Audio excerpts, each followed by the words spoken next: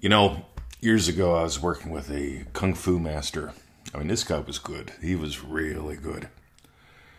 And he was the first one that really got me to realize the difference between forcing and feeling. And I want you to get this today. So one of the things that he taught me was whenever, it's hard, quote unquote, at first to relax under pressure when someone's trying to take your head off. Just to be blunt, the secret to speed isn't just relax. The secret to speed is to be able to feel your body, their body, what's happening. Not see. The eyes are too slow. Kung Fu masters tend to work off of feel. Meanwhile, so one of the little things that we did was he said, look, I want you to take this ball. And he tosses me a ball. And he says, before he tosses it, catch it and squeeze it as hard as you can. And that was a tennis ball. And he tosses me a rubber ball. And he says, catch it and squeeze it as hard as you can. And he takes this other solid rubber ball. The first one was a hollow rubber ball. He says, catch it and squeeze it as hard as you can. So I'm like, radio. And he says, so tell me how much you know about the differences in the balls based on feel. What do you feel about each one? And I didn't get it. I was confused. He goes, now I want you to pick each ball up and just hold it gently. Hold it in one hand and run your fingers around it. Touch it with your palms. Touch it with your face. Just feel the ball. Feel its weight. Feel its solidness. Feel its texture, its skin. Feel it. Don't force it. Feel it. And so years later, I've been doing this stuff called internal kung fu, right? Tai Chi, Xingyi, Bagua, stuff like that. Wuji Fa. And it's really cool stuff. And done well, it's not about how it looks at all. It's about finding feelings. And this just might be what this is really about. Finding feelings.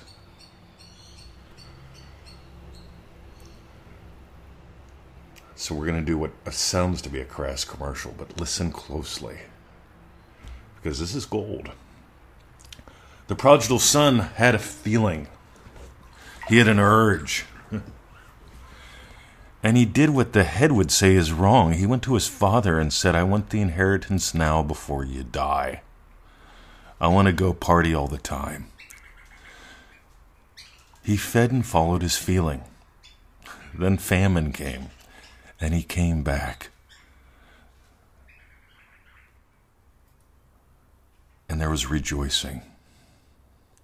There's some really cool lessons in the prodigal son. This is the one that I wish I had time to put into manifestingmasterycourse.com. But we can only squeeze so much into 90 lessons.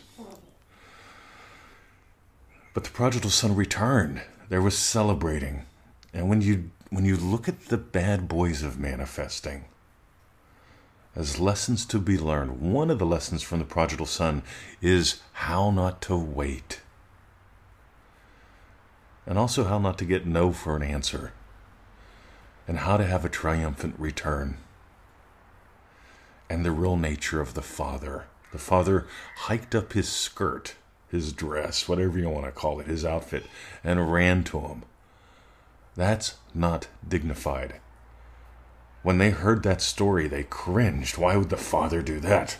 That's We'll explore why later. And then there's Jacob. Jacob, known as the supplanter. Jacob deceived his father. Jacob became king. Jacob persisted. Jacob asked for the hand for what? Jacob asked to marry Rachel, and he ended up having to marry both Rachel and her sister. Well, that gets interesting. What happened with all that? But Jacob not only became king whenever he was the second son, the kingdom should have gone to the first son. The first son should have been king. The first son should have got the inheritance. The first son did get what he deserved. He got the double portion of the inheritance. Him and Jacob in the end. Anywho. But Jacob, again, he teaches something about feeling instead of forcing. Esau represents the physical world, all about force, all about push, right? Esau went out and hunted the critter, right? Jacob When Isaac called Jacob over, he says, "You sound like Jacob. Come closer that I may touch you." Isaac, the father, felt Jacob. He experienced Esau. By the way, let this confuse you a little bit, because after confusion comes a new level of understanding. This is how you learned how to walk before you could stand. You did it by wiggling and stretching and figuring out how does it all fit together. You did it through experience, not through theory. Don't ever try to figure out the answers. Lack of answers means it's experience time. And so Jacob got the blessing. Jacob persisted. Jacob blessed his brother. Jacob blessed everyone. But meanwhile, then we have the three sons of Noah, the center son, the middle son, the second son, Ham. He saw the secrets of his father. When you read the story, he saw his father naked. Right? The father is God. The second son had at a glance of the truth. And his descendants, well, it all became about being the servant. And when you study what the first son's all about, concepts, ideas in the head. And when you study what the third son is about, physicality, push, you get why and how the second son fits in. What a lovely story. Because Ham, his descendants, became the Canaanites.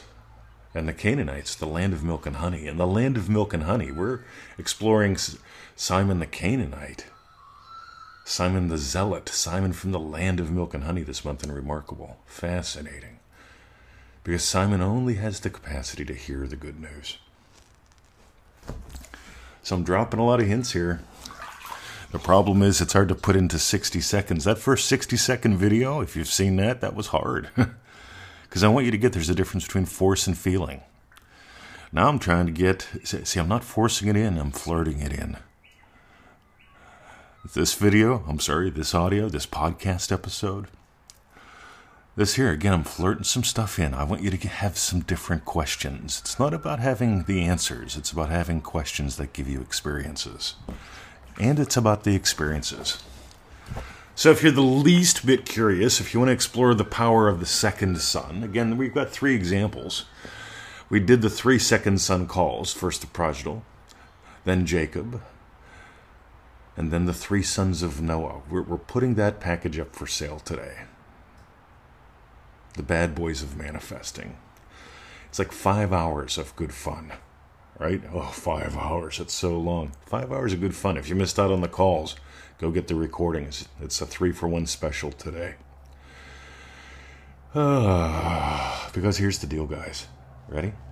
It's always the second son. And if you look, like, society worships the firstborn, the elder, right? The one who push. But Neville adores. Neville taught it is always the second son. And this even expands into Jesus and Barabbas, but this is way beyond that today. So if you got gold, the second son, the bad boys of manifesting, I'll be putting that up and sending out an email. If you miss it, if you want more details, drop me an email, send me a PM. I'm happy to point you in the right direction. My name is Mr. 2020. You are listening to me live, coming from Melbourne, Australia. It's a beautiful foggy morning, nice and slow.